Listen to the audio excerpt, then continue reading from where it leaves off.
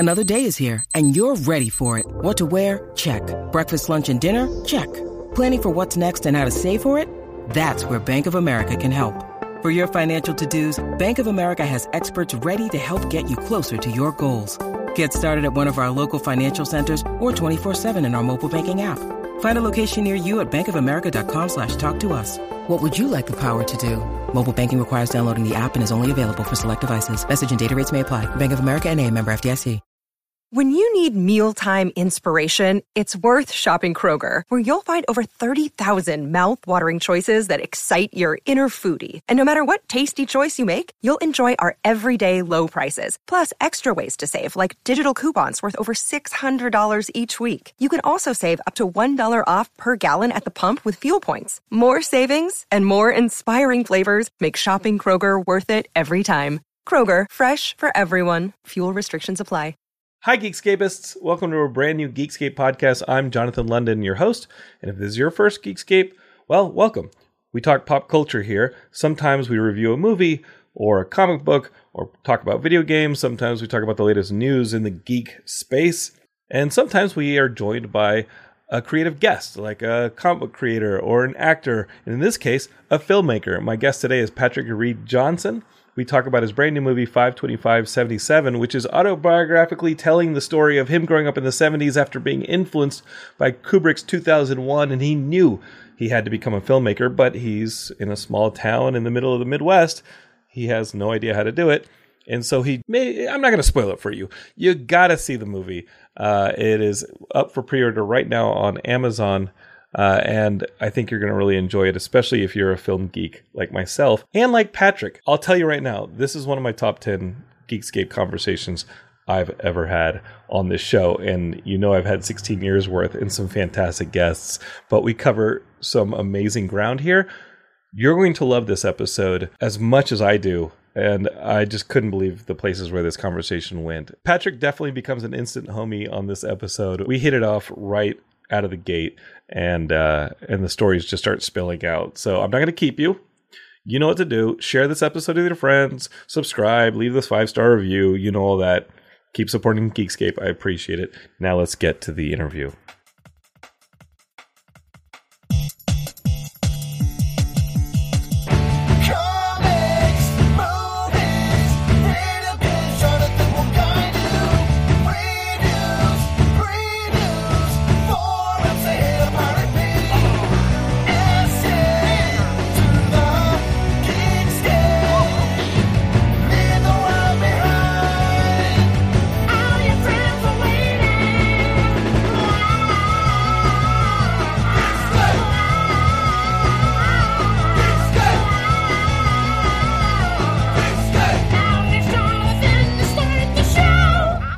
Hey, Geekscapists, I'm here with a special treat, my good friend Patrick Reed Johnson.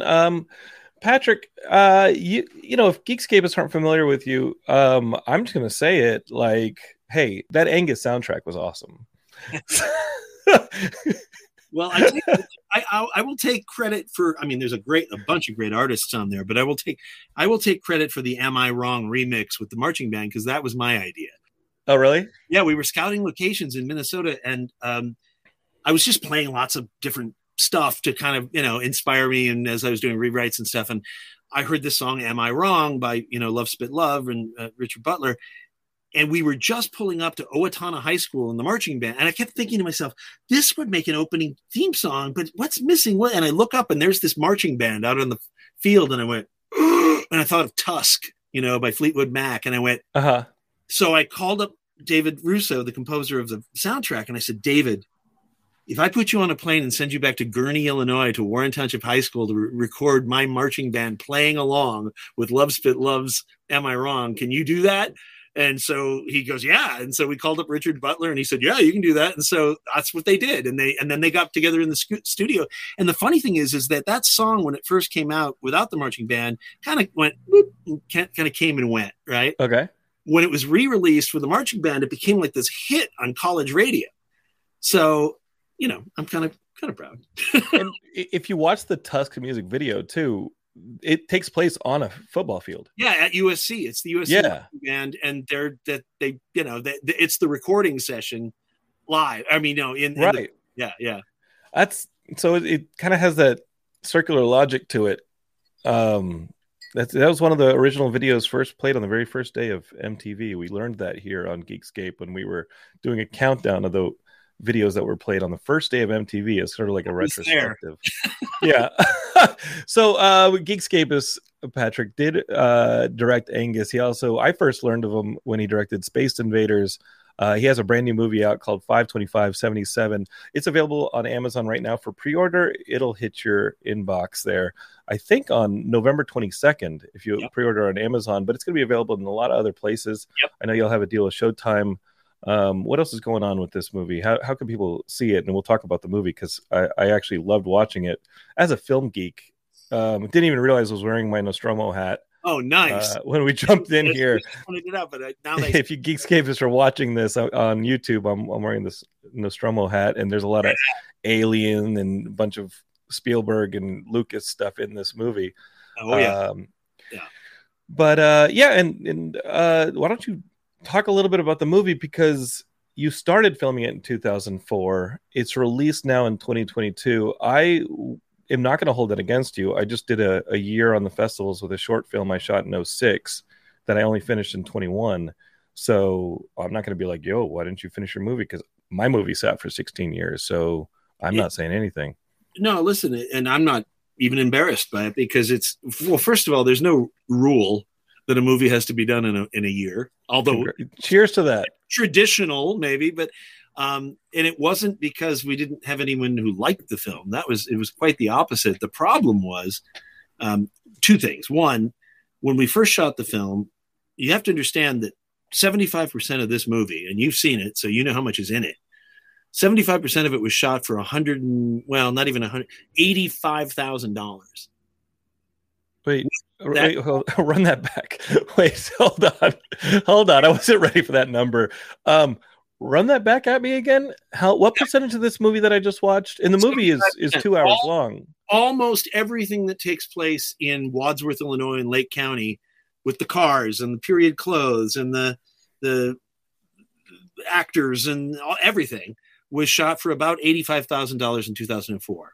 We were supposed to get $120,000, but we didn't get that money because one of the original investors fell short, which meant. Patrick, if somebody's saying period piece, we're going to be shooting the 1970s, and Geekscape is the movie takes place in the 1970s. It's a bit of an autobiographical story of Patrick falling in love with cinema and wanting to, the date. If you're a geek, you know the date, 5/25/77 is the release of the original Star Wars. The movie's autobiographical. But anytime you're going to film a period piece, there's got to be another decimal. There's got to be another zero on that number at least.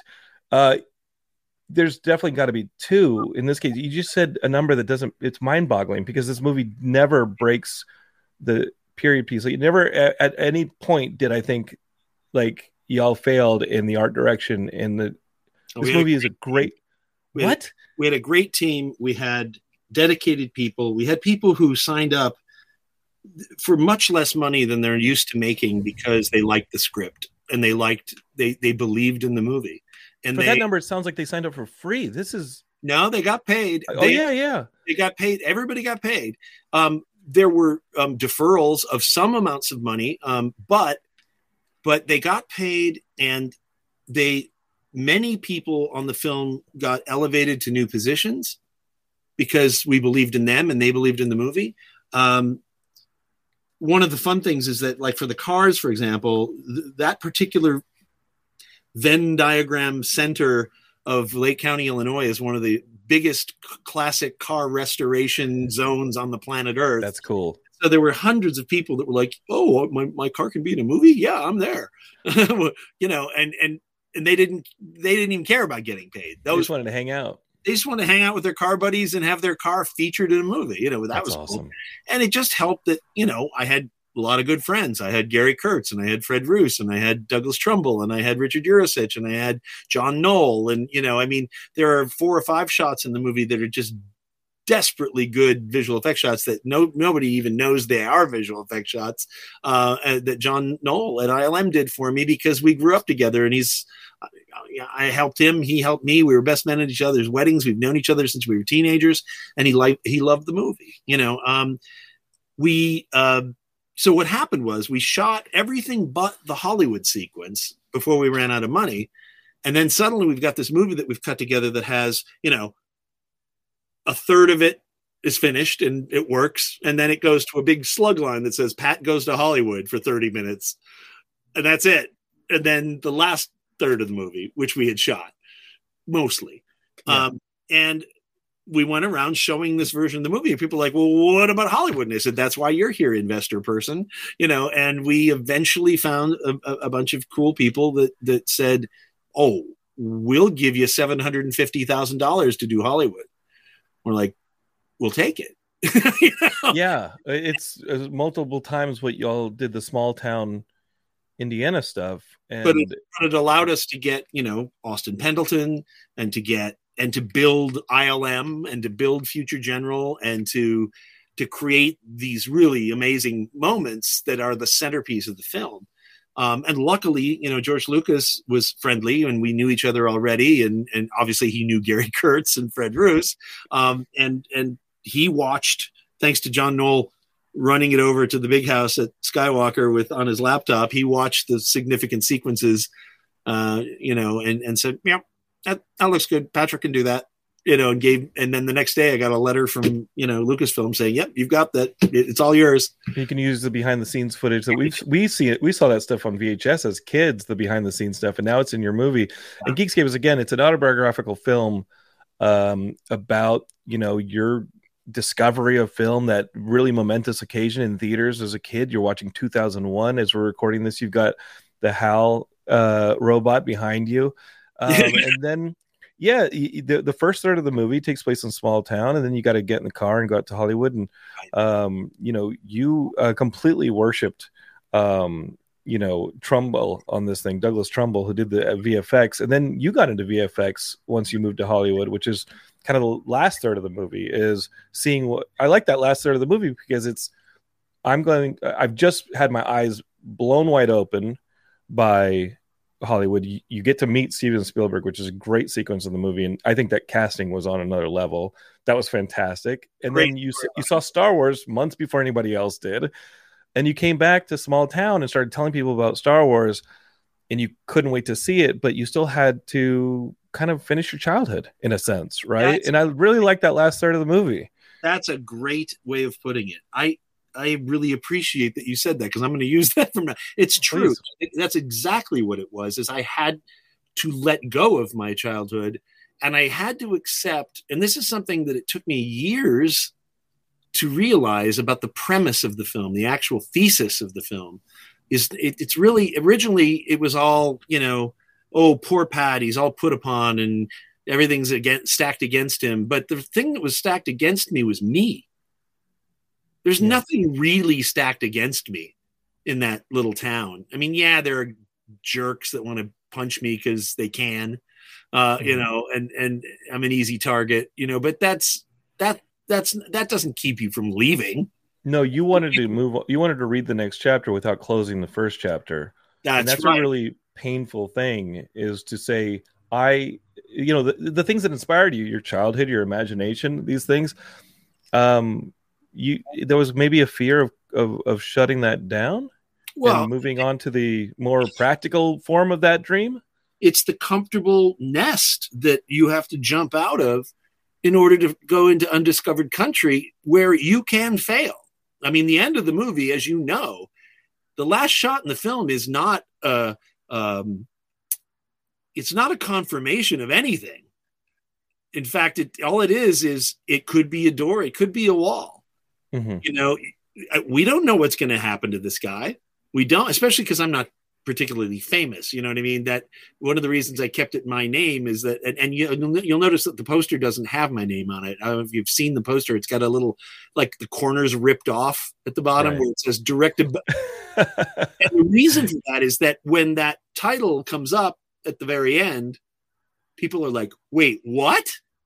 That guy that we just, yeah. So anyway, you know what I'm talking about, but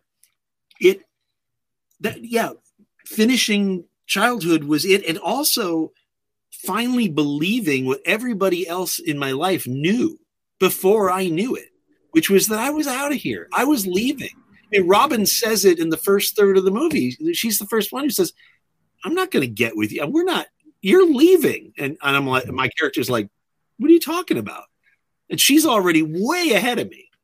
Right. Yeah. And all my other friends, Bill is ahead of me. My mom's ahead of me. Even my sister, who seemingly wants me to die in flames, is actually way ahead of me. Get out of here. You know, did you have that detached? Did you have people detaching in your life as you were growing up in the 70s, and you were dreaming of that thing on the other side of the horizon?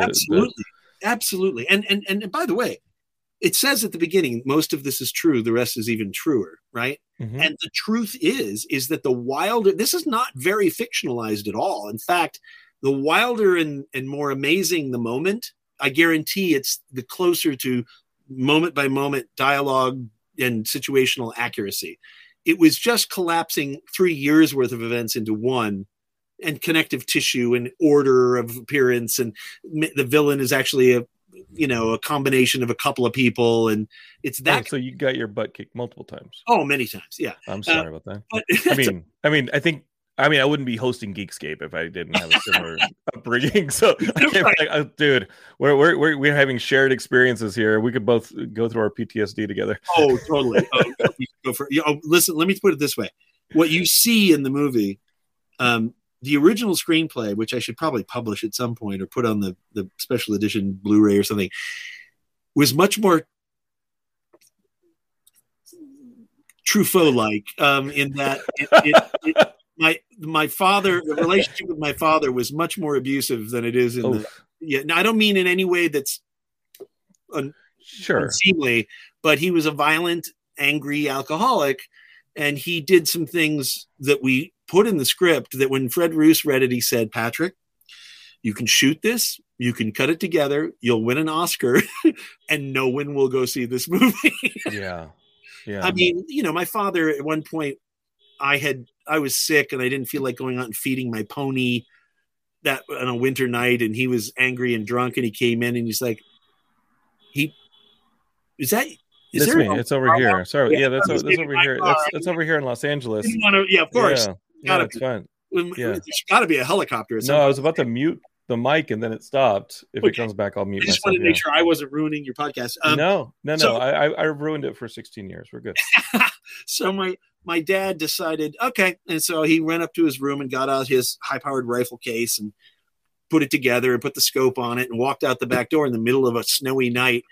And I'm screaming, what are you doing? What are you doing? And then I hear, and he walks back and he goes, well, don't have to feed the pony anymore. Wow. And I ran screaming in my bare feet and pajamas out to the pasture. And there's a bale of hay and my pony eating the bale of hay. He scared the hell out of you. Yeah. Well, that was God. Was one of many things. Right.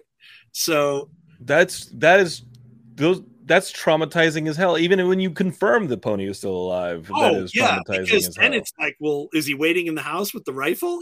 You're second guessing every moment of your childhood at that point, and your relationship with your father is ambiguous at best.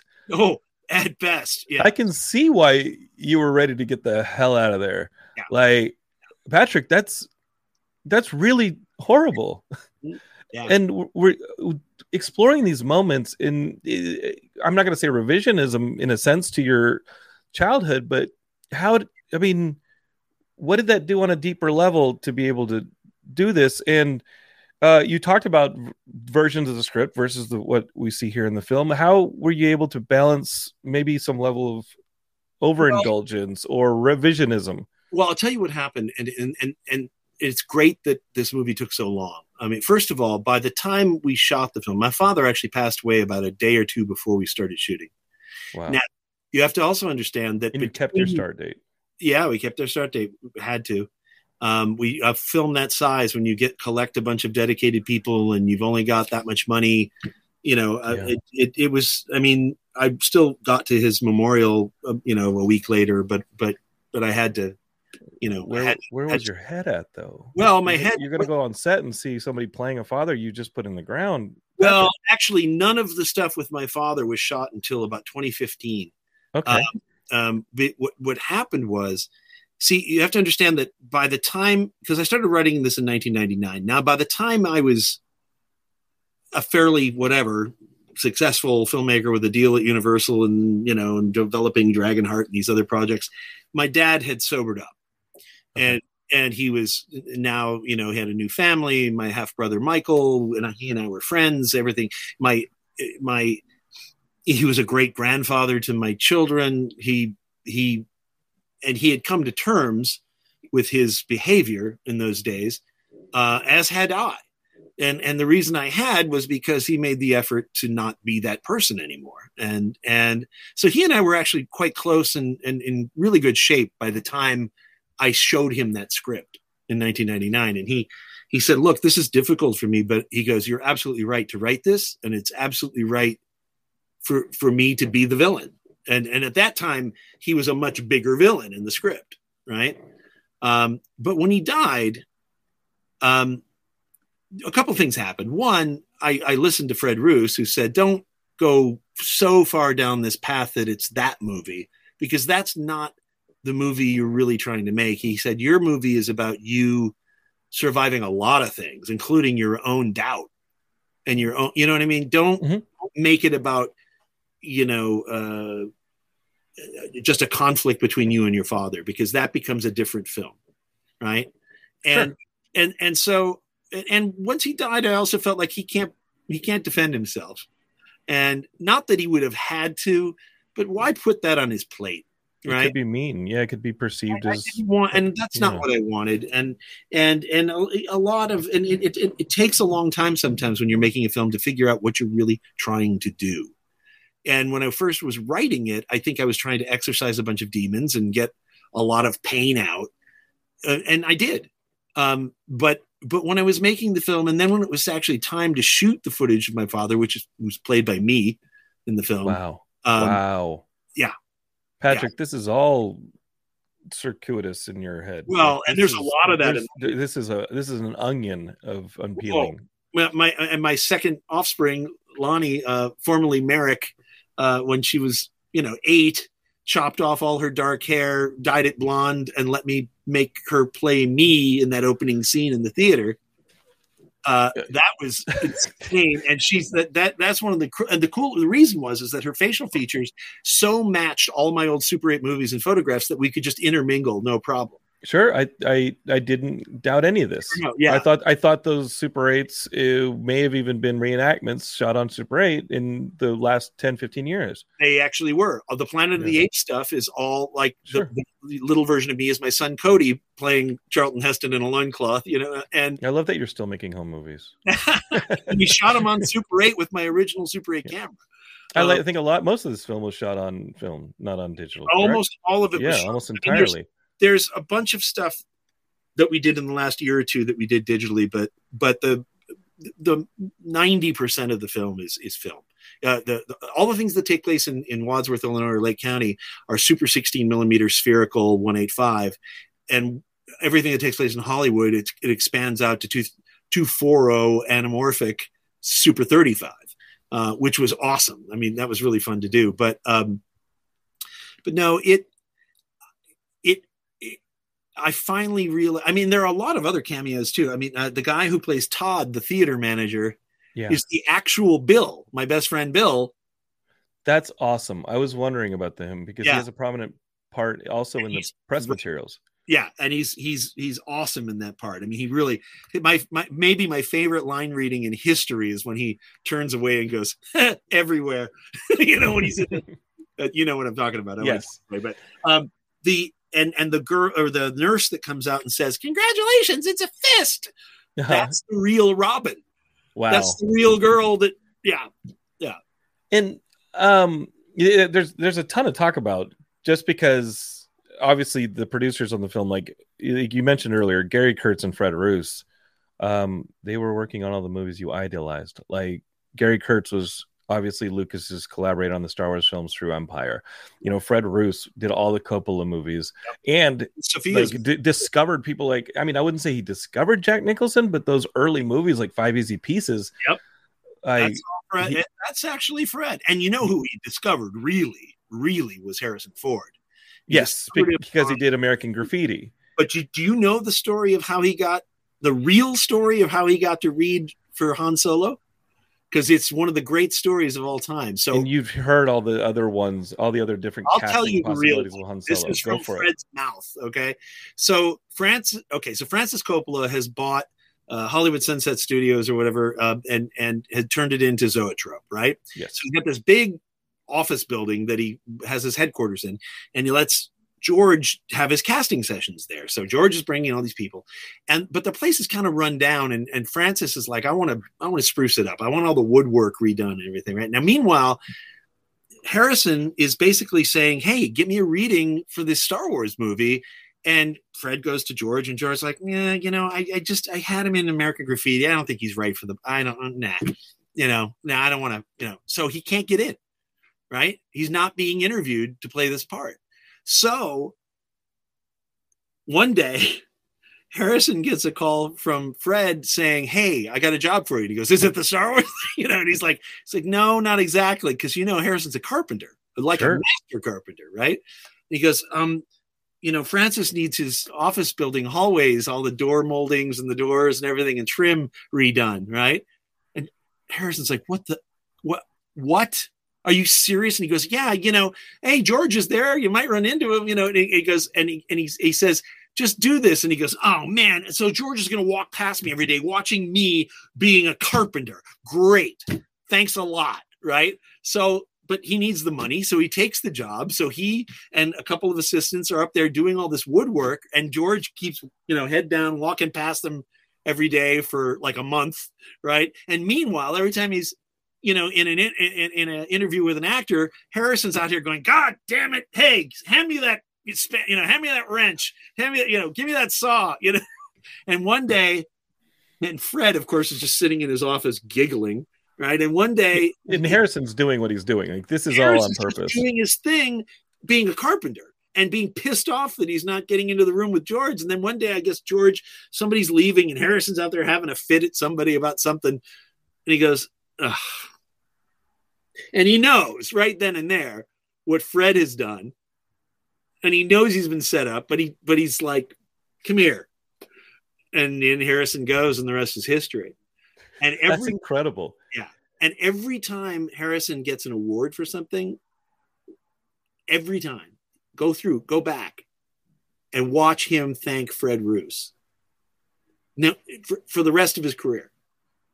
Because Fred, he didn't make Harrison. Harrison made himself, but he very brilliantly, incisively, gorgeously, hysterically put him in exactly the place he needed to be for George to go, "Oh, duh." That's one of the best stories I've ever heard on this podcast. Thanks, Patrick. That story is incredible. It's Fred Roos and Harrison's. I'm just repeating it, but it's a beautiful story, and it's a true story, and I think it says so much about all three of them. That's so wonderful, that Harrison was dedicated enough, but also knew that he had to pay his bills, and so he was willing to do the work to pay. Because some people are like, that's beneath me. Sure, I'm beyond that. He loves woodworking. It wasn't that woodworking is beneath him. It's that he was worried that George was going to see him as just a carpenter, and that was kind of an embarrassing thing after him being a pretty cool part of American Graffiti. But Fred was Fred was, and he is still probably one of the smartest guys in the business especially when it comes to people and how they relate. That's why he's such a great casting director and a great producer. So, yeah, he's produced some of the most incredible films of all time. Yeah. And then Gary Kurtz goes without saying. We all worshipped him, and there's that argument. It's a kind of a viable argument that Star Wars was never the same when Gary stepped away from it. What was your relationship with Gary like? What was that like? It was fantastic. We were, we developed a lot of things together. We talked about a lot of things. We had there's still some projects we have that his name will still be on because he was part and parcel of, making them work. He and I got along famously. He would come visit. And I have to say, by the way, Lee Jones in Chicago, who is the the producer who really ran the show. I mean, Gary and Fred were my godfathers. They gave me access to actors. They gave me access to George. They introduced me to George. And, Lee was your partner. Lee was in the trenches with you. Yeah, Gary was, but Lee was the one who picked up something that looked impossible on paper and somehow made it happen. I mean, when I first gave her the script and we met at a Starbucks in, I don't know, Skokie, Illinois or something, she looked at me and she goes, "You're crazy." She goes, "You're absolutely crazy." Because you can't do this movie for this amount of money. And I said, "I love a challenge." And I said, but Patrick, was it the number you quoted me earlier? Yeah. Well, it was $120,000 on paper in the budget. And she goes, "You're crazy." And I said, "Just crazy enough." I said, I saw the movie. Yeah. The movie got made, but I'm still hearing you talk and thinking you're crazy. And she was partially right, only in that we didn't get all the money we needed. We didn't get the 120. We got whatever, 80,000 or 85,000.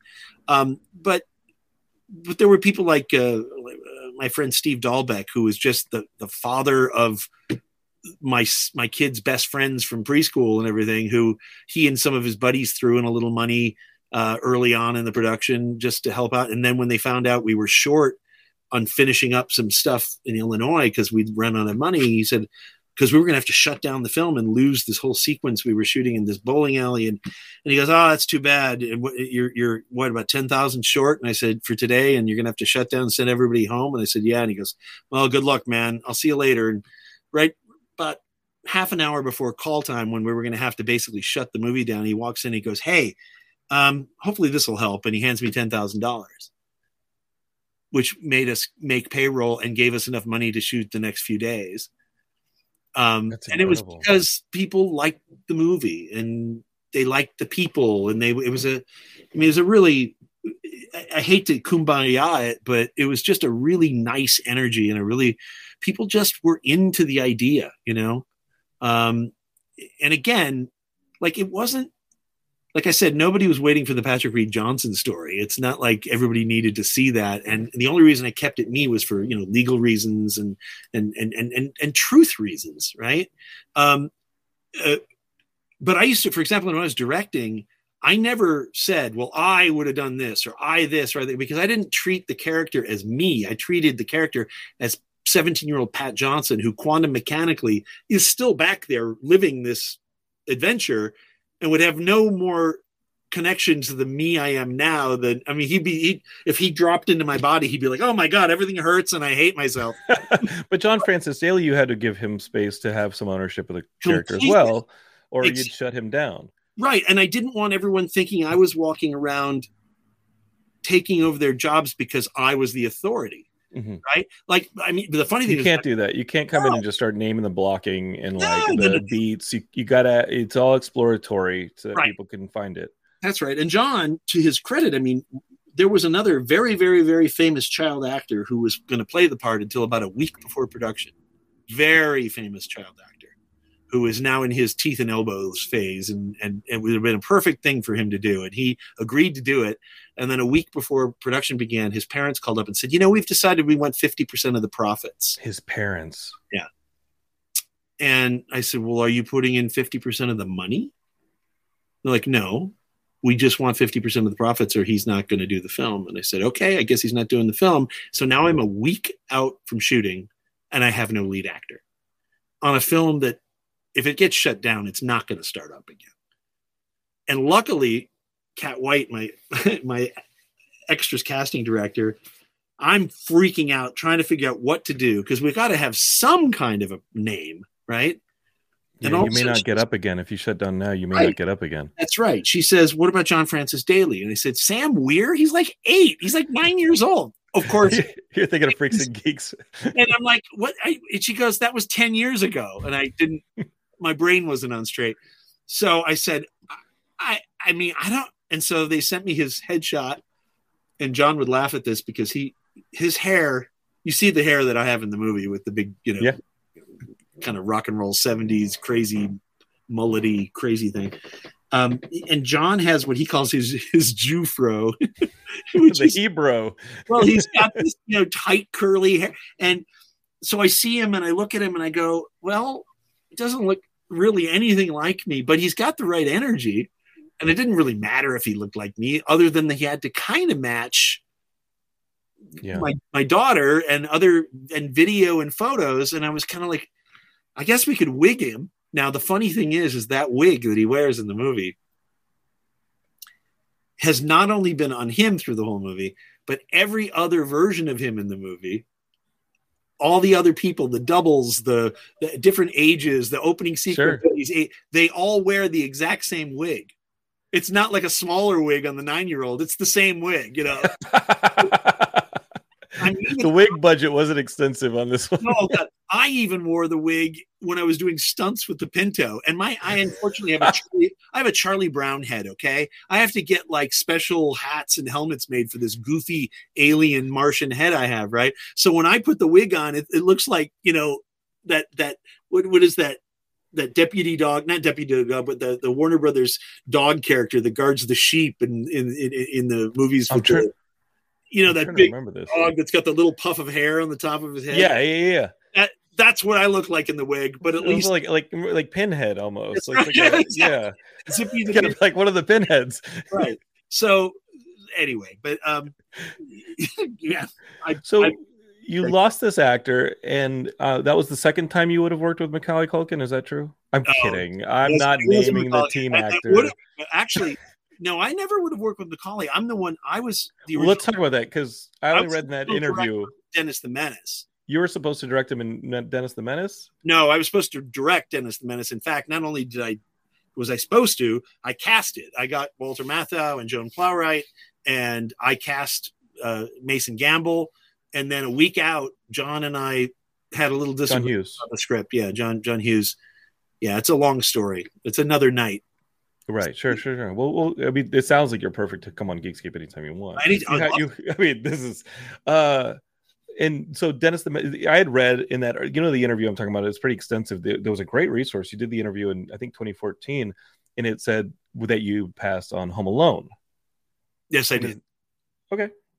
And the reason I did, and look, I'm a huge John Hughes fan. I don't think you could have survived the 80s without being a big John Hughes fan. Well, right. And John offered it to me. Well, first, actually, the funny thing is he offered me something called Reach the Rock, which is a film nobody's ever seen that did get made eventually, but it was a complete drama. It was about a high school ne'er-do-well dude who was in jail. And it was the night of the 20th reunion or something, or 10-year high school reunion. And his ex-girlfriend from his little town in the middle of Illinois in farm country, who went off to New York and became a big lawyer, comes back to town for the reunion. And then she finds out that this guy's in jail, and she comes to try to bail him out.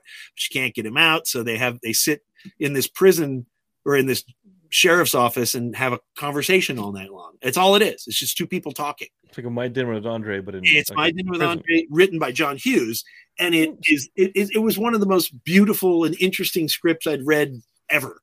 And John offered it to me as soon as after Space Invaders, before Space Invaders, and I had just shown up at Universal and got my big 3-picture deal there, thanks to Steven. And because of Space Invaders, which Steven saw and said, this has got to get picked up. We didn't have. I love that they're pivoting you towards like dramas. I understand the kids movies. You come off Space Invaders, I get that. No, I never wanted to make kids movies. The only reason I made Space Invaders is because it was an easy target. I could be goofy. I could use the low budget to my advantage. I could, you know what I mean?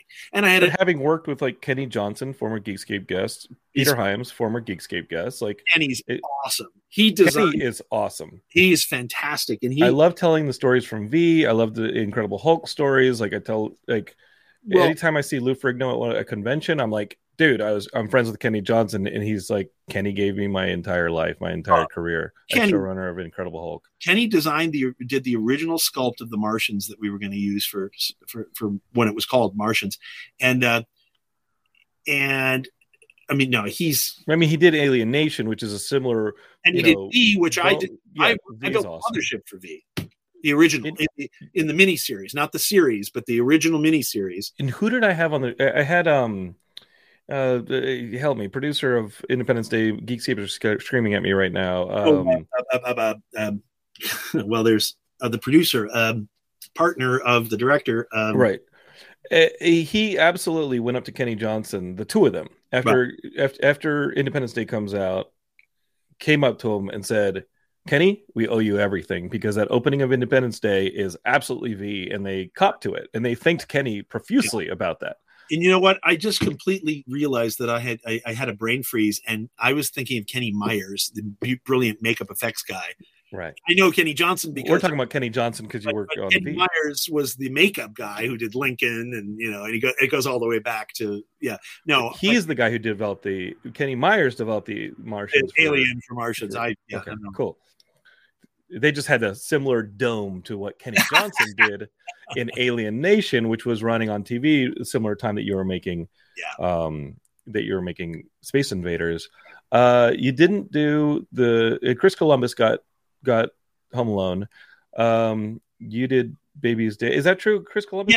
Yes. So when I passed, what happened was when I got this script for Reach the Rock, I thought there's nothing here for me, because I still didn't know I was a pretty okay, maybe possibly dramatic director. I just knew that I could do things cheaper than a lot of people, and I could do visual effects, and I could take a little money and make it look like a lot of money. And right? You still can with this 77. And I still want to, and that's my next trick, hopefully. But I was terrified of stepping into the realm of having none of those supports, none of those things to cling to, because this movie had none of that. This movie, you needed like a gravitas or like some. No, I thought I didn't have the gravitas. I didn't know. Yeah. And I didn't know if I had the communication skills with actors yet. It's the same thing you were dealing with in your teens, where people are like, "You got it," and you're like, "Do I?"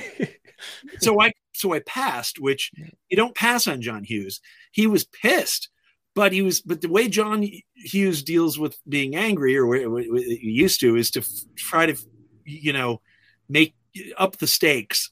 So as soon as I passed on it, he offered me Home Alone, and I read it and I thought, this is hysterical. This is great. I'm the wrong guy for the job, because I'm not really a comedy guy. Because you have to take a gig sooner or later, Patrick. Yeah, sooner or later you're gonna have to take one of these gigs. but wait, so and I also did know that John was sort of looking for a pair of director-shaped gloves, that he could direct the movie through. Sure. Not that Chris Columbus didn't do a great job, and he's a terrific director, and he's a great guy, and he did a great job. But John, what did Chris Columbus done before? Besides, he wrote Goonies, and then over Chris on that movie. He was all over him on Home Alone. I mean, John once said to me, after Chris had gone off and become Chris, doing his own thing, and they offered him Fantastic Four after that. John was pissed. John thought that Chris was going to just be his little acolyte for the rest of his life. And he said to me at one point, he goes, on Dennis, he said, just you do this movie, get it done, and you're me. You're not going to be like Chris Columbus, who's now in the Chris Columbus business. And I thought, wow, why would you do that? Why would you say that about? I mean, this is a good guy. He did a great. You would want him to go off and be his own. Yeah, person. Wouldn't you want to say, "I'm so proud of him. I helped launch him." Did Spielberg ever do that with Tobe Hooper? Like, what I mean? Like you hear the stories about like Spielberg like kind of ghost directing Poltergeist instead of Tobe Hooper. Like, I don't think Spielberg would have ever wanted that. No, he didn't ghost direct it. What he did was he was a really active and involved producer, rightly so. And he did a great job. And Toby directed it, and Steven was there as his partner. A good producer can do that. There's nothing wrong with a powerful and interesting producer with great ideas being right next to you, if you're willing to let your ego go and realize. I mean, if Steven were next to me while I was directing a movie, I wouldn't be like, "Excuse me, I'm the director." That's not the point. It's not collaborative. And like we said earlier, with blocking actors and working with collaborative people, like you got to give them space, including the people that are around you, like the producers. Spielberg, the space to create. My God, you would. Yeah. How could you not ask for anything more interesting and educational and fun and I mean, it would be hard not to recede to the point of creating a vacuum for him to feel. To fill, like you would, I would feel so. Yeah, I probably in my early days, I would have occasionally fallen down on purpose just to see what he'd do. Let's see what Steven does.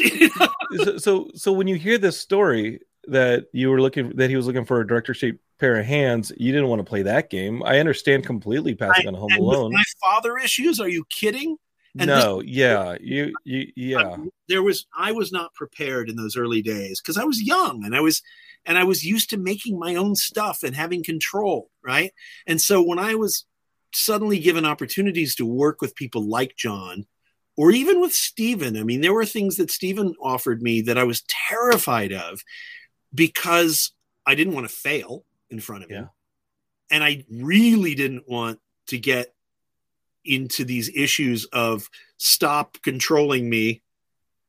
You know what I mean? Wow. Yeah, the daddy stuff. I mean, can you imagine? We all have it, Patrick. Like, I couldn't possibly.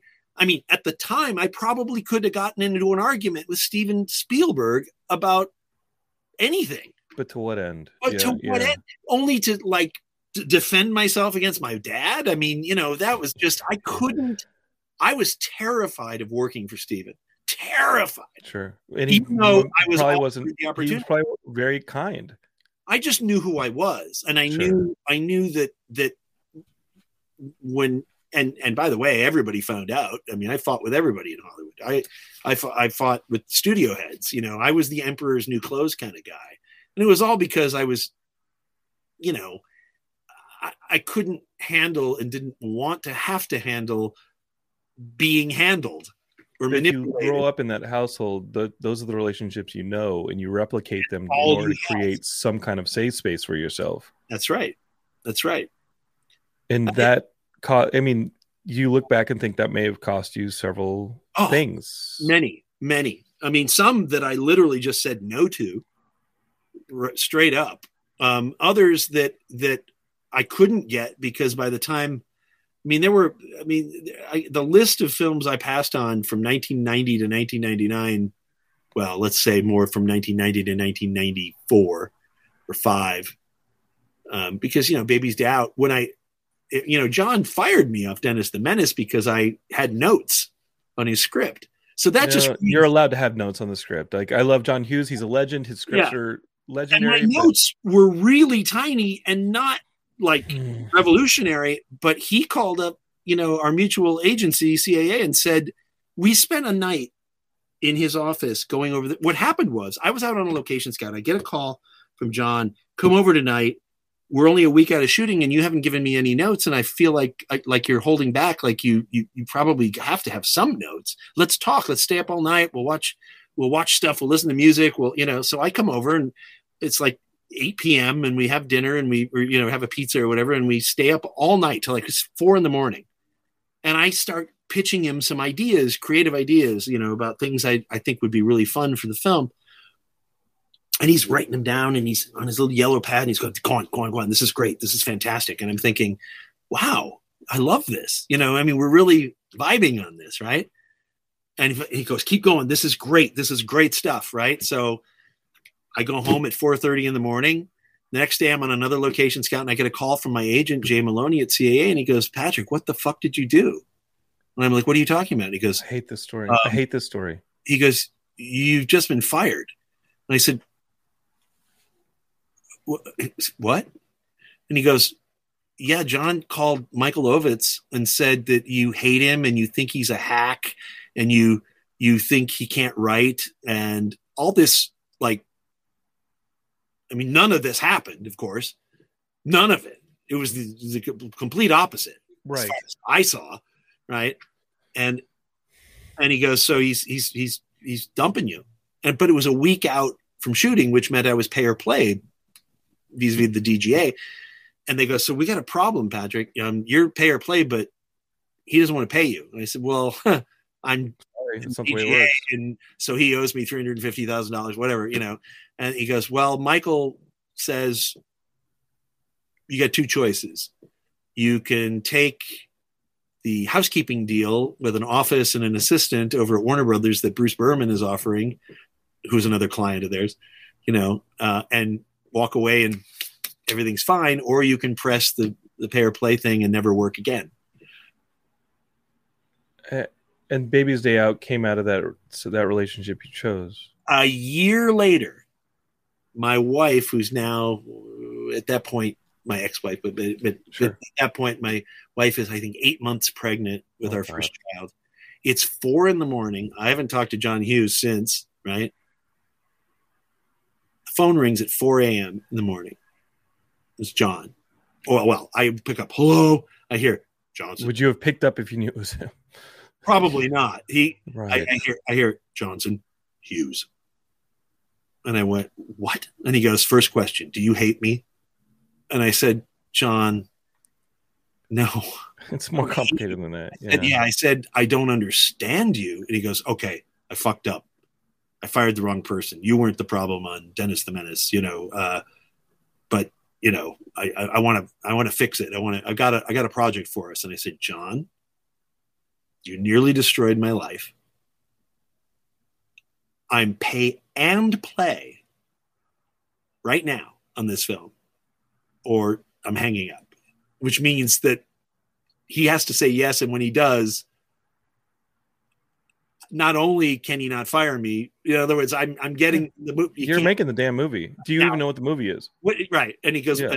and I said, what is it? And he goes, Baby's Day Out. Now I had heard of this legendary script that was all about a baby crawling all over a city, and thinking to myself back in the day, shit, I'd love to do something like that. And shit, I'd hate to do something like that. It's like celebrating a silent movie. It's like Buster Keaton as a baby. Oh my God. And the potential was incredible. And Right. also the potential for complete disaster was absolutely there. So he goes, I want you to go over to my offices at at Fox tomorrow and read the script. I said, okay, I'm pay and play. And I want to give notes. Right. Well, this is where it gets fun. So I go to his offices at Fox, where, by the way, I don't think he'd ever been to these offices. That was just another perk he had. I don't know if he'd ever even been in these offices, but they were palatial in a huge building. His office itself was like something Mussolini would have had, got a desk and big priceless paintings and all kinds of crap all over. And so the assistant in the sort of antechamber outside, I come in and she goes, hello, Mr. Johnson, go on in. The script is sitting on the desk. Go ahead and read it. And then when you're done, let me know. Right. Because they couldn't send the script out. It was too secret. Right? So I go in and I'm not allowed to close the door. Right. And she can see me from her desk. Yeah. Right? If she turns over. That's right. So I sit at John's desk, and there in front of me is a script and a yellow pad, legal pad, and a pencil. And I just look down at it and I think, how clever. And so I take the desk drawer and I open it, and it's empty. There's nothing in it. And I take the yellow pad, and meanwhile, this girl's looking over her shoulder, right? I take the yellow pad and the pencil and I put them in the drawer, and I go and close it and read the script. And that was his form of an apology? I guess, but it was also a test. The test was, I'm pretty sure that if I had even jotted down good, it would have been like, he's got notes. Yeah. I just wasn't going to give him that ammunition. So, and then I see her pick up her phone and dial, and she says, and so I just read the script and I look at it and I go, holy shit, this is really difficult, but also, throw me a challenge, Yeah. And so I called him later and I said, it's great. I have no notes. Let's go. Wow. That was it. And off we went. In Geekscape, just look up the distribution story on that one, because it had to open against True Lies or this and that. It had to open against Lion King. Wait. Let me comment on that. So, okay. Did I get that right? It opened against Lion King, but obviously, James Cameron was the big fish over at Fox on that lot, because he helped build that lot. Oh my God! The 80s. Yeah. They owed him. They'll do anything for him. So okay, so we're supposed to come out in September of that year, right? Yeah, back to school, families, ready to go. I think it was about March or April. We get a call saying, "Oh, you're coming out in July now."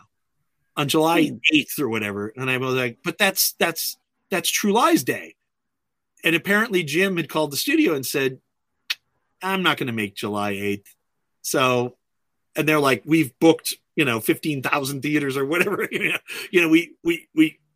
don't have any, you can't. And he was like, I'm coming out later in the year. And they're like, oh yeah. So they call up Hughes and say, you're coming out in his spot, which meant we lost 3-4 months of production.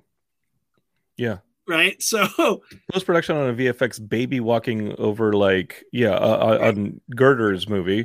And get more effects than True Lies, but not many fewer. And so suddenly I've got that. Then, of course, it turns out that the same opening weekend is going to be, which we find out later, is Lion King, right? So now I'm saying to Fox and everybody else, I'm saying, you don't really think you should take a kids movie out against the Lion King, right?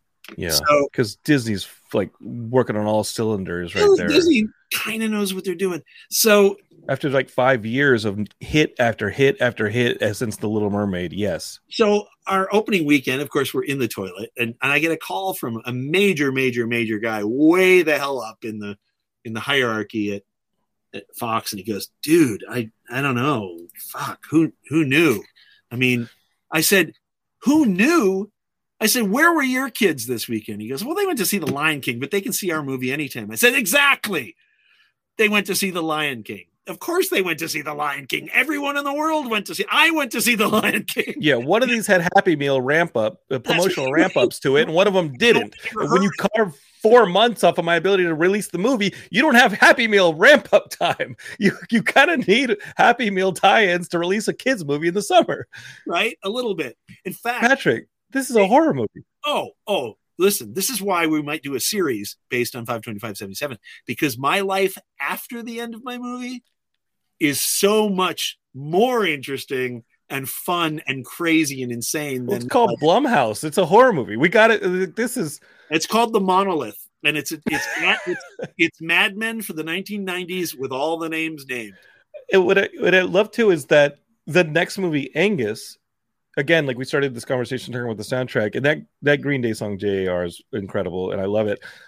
Is very close to the kind of movies John was making 10 years earlier with the high school kids. That's right. And you kind of made your version of a John Hughes movie with Angus. Yeah. This is the tautological nature of your career is insane. Oh, and there's much more to it than we've talked. Because there's a casting story at Angus too, where you went into a Chicago area Wendy's, and see this, and you cast what's the story on casting the kid in Angus? This is we had searched all over the country. Charlie Talbot, is that the right name? Talbot? Yeah, Charlie Talbot, who's acting his socks off right now. He's doing great stuff in lots of great movies. What happened was casting directors all over the country were searching for, heavy kids or quote unquote fat kids that could act. And I saw kids tapes from all over the country, and I flew to New York and did auditions there, and I was due to fly to Chicago, and Chicago's where I'm from. So my parents, I thought, on the way back from New York, I'm going to take a couple of days and go see my folks and my siblings and friends and stuff.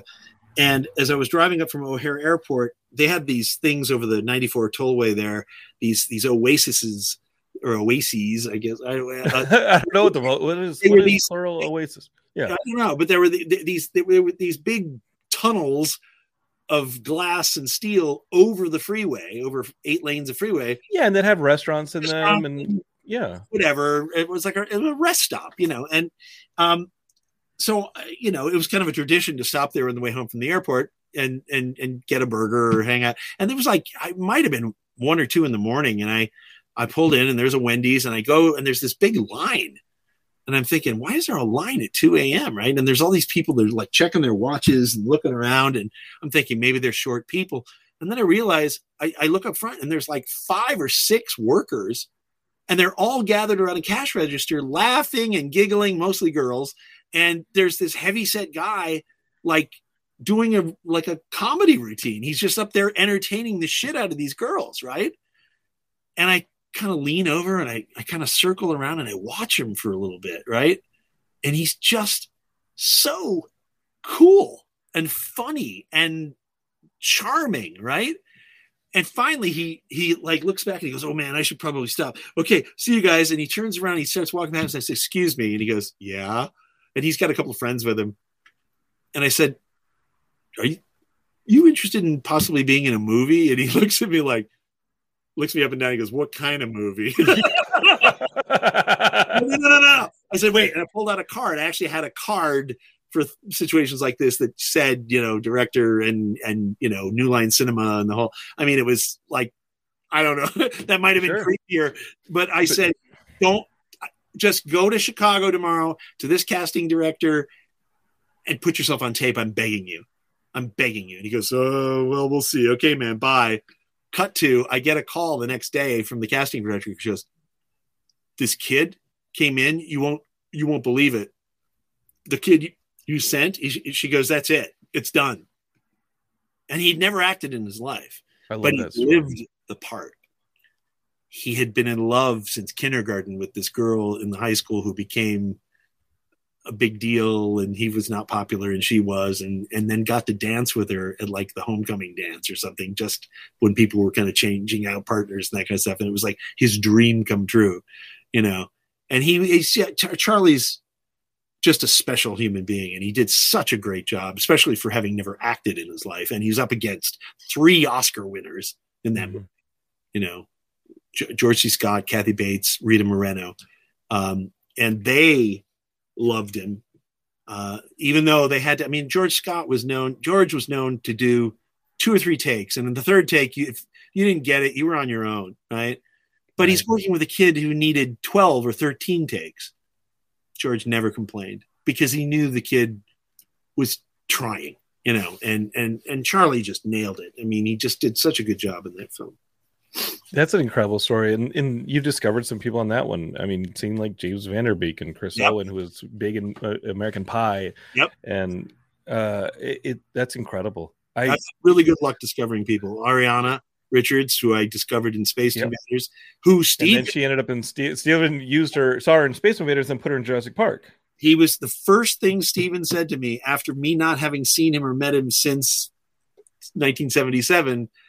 I was walking into Amblin across the courtyard in the facility at Amblin, and I was going to meet with Kathy Kennedy because they had gotten Jeffrey Katzenberg and Disney to pick up Space Invaders, and I was going to go have a kind of a development meeting with Kathy. And as I was walking across the courtyard, Steven comes walking out from the other door opposite me and comes and he goes right past me.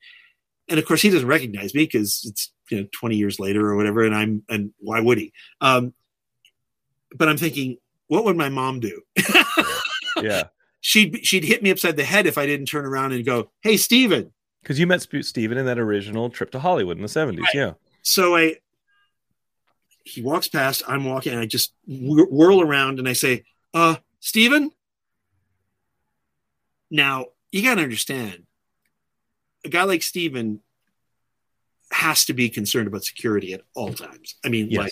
So when somebody he doesn't know, a stranger, even in his own building, addresses him by name, I'm sure he's like reaching for his glove, I mean? Or he just keeps walking. Yeah, you just keep walking, pretend you didn't hear him. He freezes in his path. He freezes, and he stands there for like a second or two, and I'm thinking, oh shit, I've either broken a rule or I've scared the hell out. I don't know. Yeah. And he slowly turns and looks at me. He goes, yes. And I say, it's Pat Johnson, Space Invader. And he goes, oh, and he comes running over. And he goes, I love your movie. It's so cool. And don't think I didn't see all the Close Encounters homages. I saw them all. And he's like just animated. You film nerds, yeah. Oh, and he's just nerding out with me. And finally he goes, that girl. He goes, where did you find? Who is this girl? She's amazing. He goes, where did you find her? And I said, auditions, blah, blah, blah. And he goes, I'm going to find something for her. I don't know what, but I'm going to find something for her. And I said, oh, you got to work with her. She's amazing. And that was it. And off he went. And, the rest is history. She's interesting. He's like, would she know a Linux system? Is there a chance? Exactly. Which she would. I mean, Ariana's the kind of person who actually would. I want to bring you back and talk about just Dragonheart, because that's a movie I remember seeing it. Like, Rob Cohen was firing on all cylinders. Were you originally going to direct Dragonheart when you wrote it? Did you write it to kind of think about directing? Because Rob Cohen ended up doing it, and like you're gonna look on your face like, oh. So here's what happened. When I got picked up by Universal with my 3-picture deal, I started pitching ideas into the studio that I wanted to develop. And one of these ideas was Dragonheart, which was my idea, which I had written as a story. And they loved it. And Raffaella De Laurentiis wanted to be involved, right? And that was their studio for that stretch of like the 80s, 90s. Yeah, I mean, Dino and her were they were a big all deal. Sorts of stuff. Right. So I met with Raffaella. She loved the idea. She goes, "Do you want to write this?" And I said, "Yeah." And she goes, "I don't have any money, but I own a hotel in Bora Bora." She goes, "If you want to go down there, I'll send you and your writing partner, Scott Lawrence Alexander, for 2 weeks, all expenses paid, to Bora Bora to write the script." And I was like, deal. Sure. So she sends us down there, and we're in Bora Bora. So yeah. He's off doing his thing. I'm off doing my thing and meeting people and having fun. And it was, and not writing. We didn't get. I was about to say, are you writing Dragonheart there, Patrick? We got like 10 pages done, and they were terrible.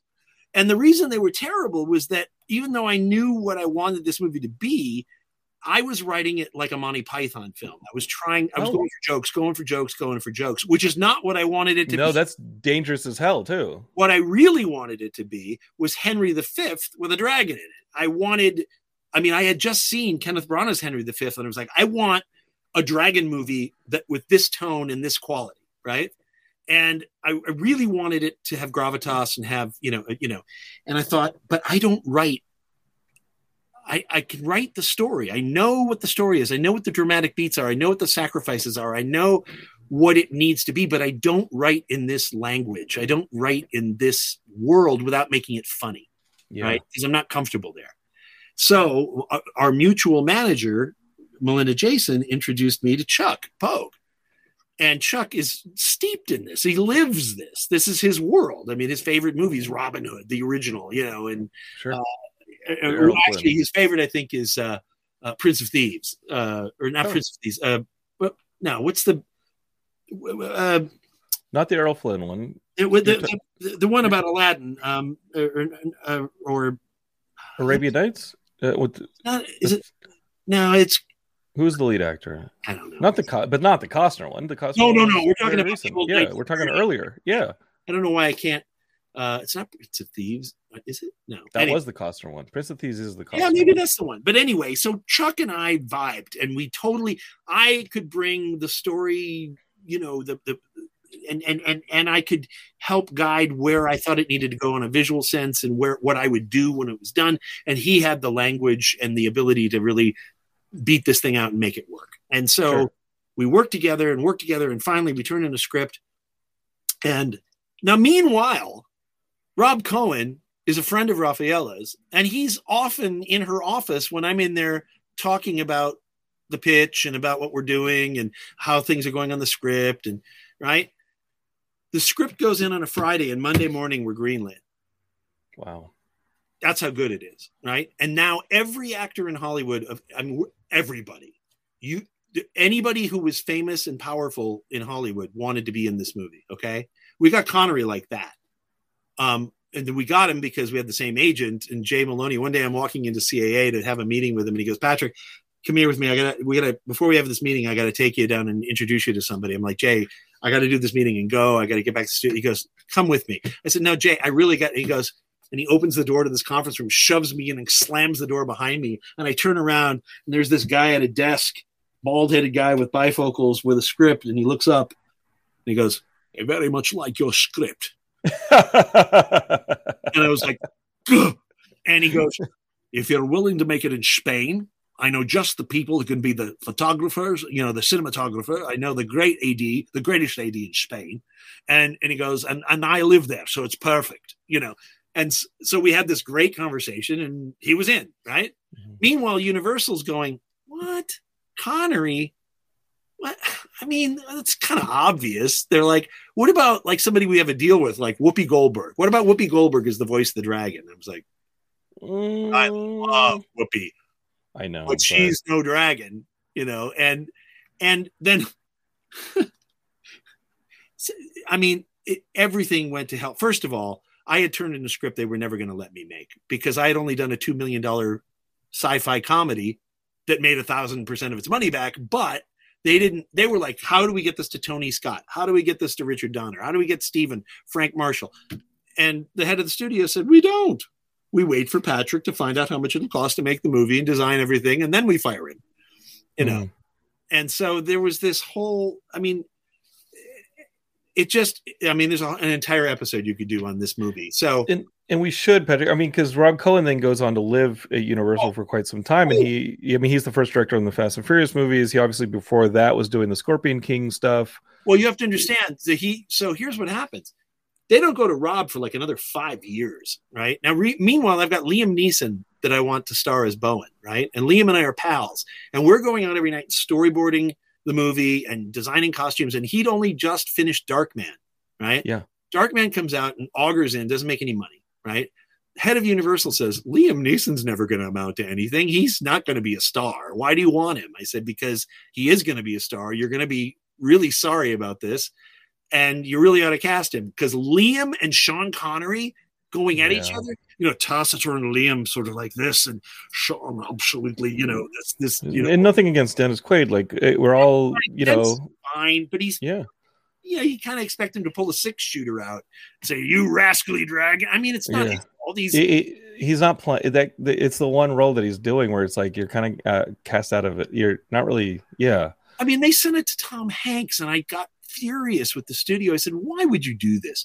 First of all, Tom will probably like the script, but then he's going to call up and say, are you people fucking crazy? Yeah. I'm not that guy.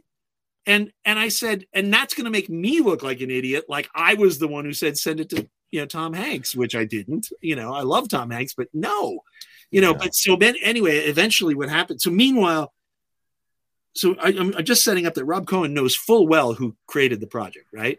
So finally, when Tom Hanks passes and a couple other actors that they want, because I had Timothy Dalton coming in, I had Pierce Brosnan, I had all these people coming in who wanted to do it, but the studio was like, no. They wanted, like at one point they wanted Arnold to play the knight. I love Arnold, but I said, look, this movie is really dialogue heavy. Did they end up getting him on End of Days? Right. And it's nothing. So finally, they said, well, who do you want to be? And I said, I want Liam. And if it's not Liam, I'm not doing it. And they said, really? And I said, yeah. And they said, okay, bye. Fuck. And they literally played me in the room. They said, we'll write you a check. And I said, no, wait. And they said, no, you said it. And they played me off my own project. Right. So that was it. And I'll tell you a story about what Liam did about that years later when they went back to him after he was a superstar. And he was the most stand-up guy in Hollywood. It's a great story.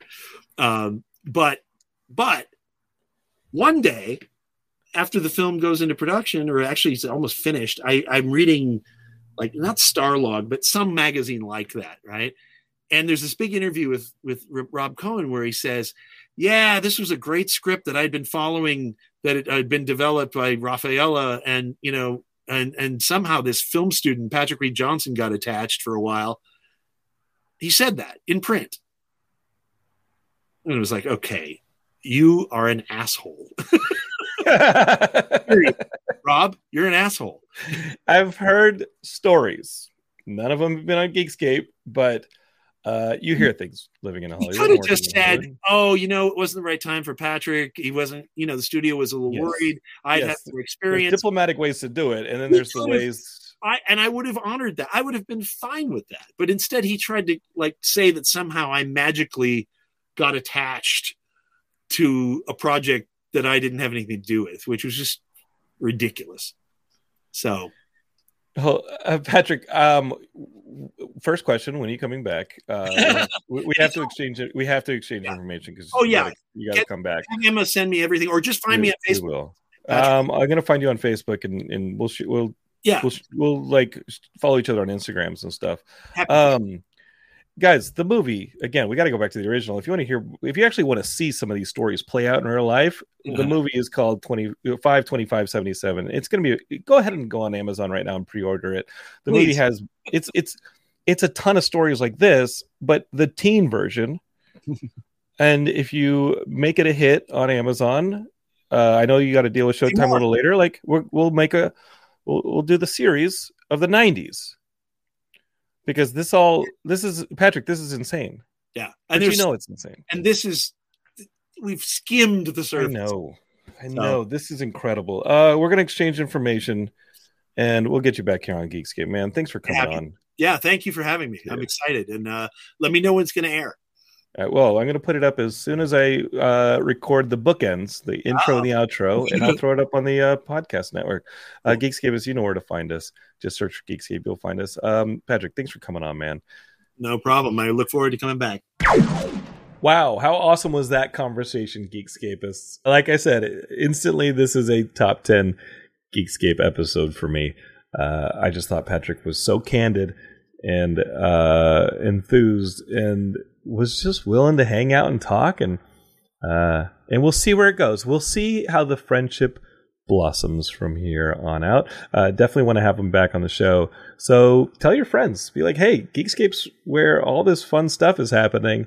Here's the link. Share it with your friends. Tell them to also leave a 5-star review on any podcast that they're listening on, and just keep sharing the love. LA Comic Con is coming up very soon. We have a ton of panels going on, and some of the main stage panels they've offered me are great. I can't believe the trust they continue to give to me, especially after I hijacked their main stage last year for a marriage proposal.